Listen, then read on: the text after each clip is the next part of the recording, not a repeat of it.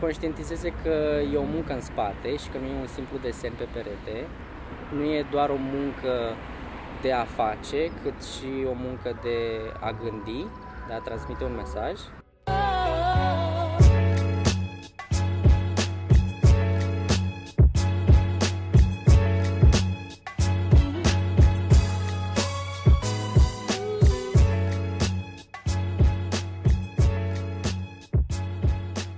Cine este Alin Mihail? Mihail Alin e un artist din Galați, care stă acum în București, tatuator și mic antreprenor. Cum ai ajuns să faci street art?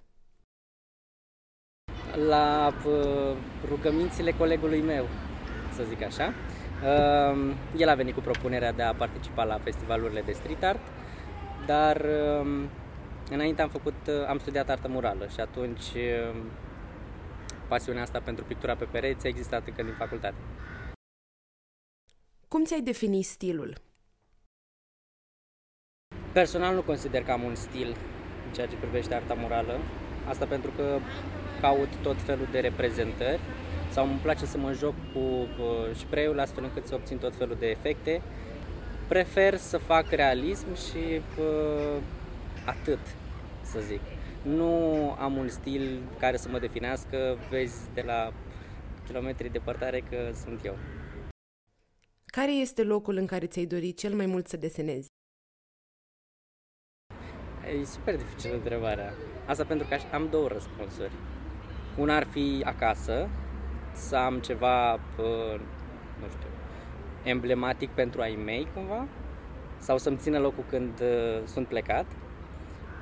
Și una, nu știu, o lucrare mi-ar plăcea să fie pe cel mai înaltă clădire din lume. Da. Asta pentru că doresc să ajung sus. Da. Ce sfat ți-ai dat ție celui de acum 10 ani? Să fiu mult mai încrezător. Asta e singura chestie pe care consider că nu am avut-o acum 10 ani. Dacă o aveam de acum 10 ani, probabil eram undeva mai departe. Cum a fost influențată activitatea ta artistică în perioada de pandemie? În niciun fel. Asta pentru că nu am lucrat în pandemie. Pur și simplu am stat și m-am odihnit, să zic așa. Asta pentru că am o viață destul de activă și sunt implicat în foarte multe proiecte, socializez foarte mult cu oamenii și, nu știu, tot blocajul ăsta care s-a întâmplat a fost benefic pentru mine și pentru sănătatea mea. Cum vezi importanța artei în aceste vremuri incerte și tulburi?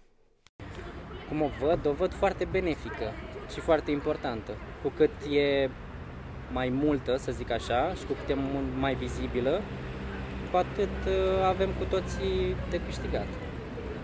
Și noi pentru că ne exprimăm și transmitem mesaje, dar și oamenii că le văd, le percep și se bucură de ele. Și dacă și înțeleg ceva din ce transmitem noi, atunci e win-win.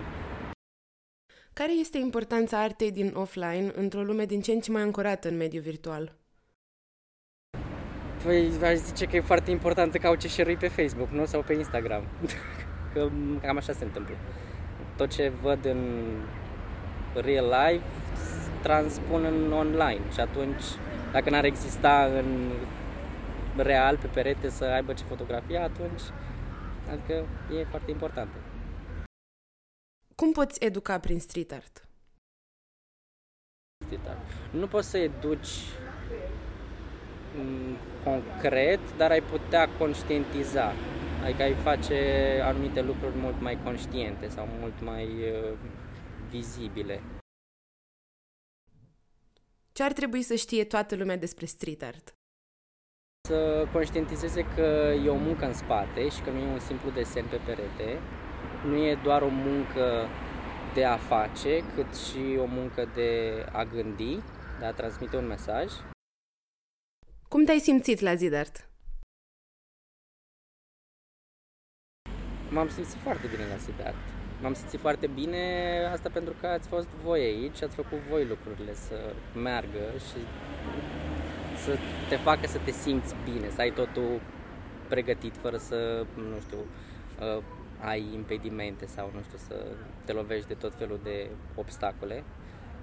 Voi sunteți o gașcă foarte mișto și păstrăm legătura, nu? Super. Mersi mult, gata. Asta a fost tot. Da. Bravo.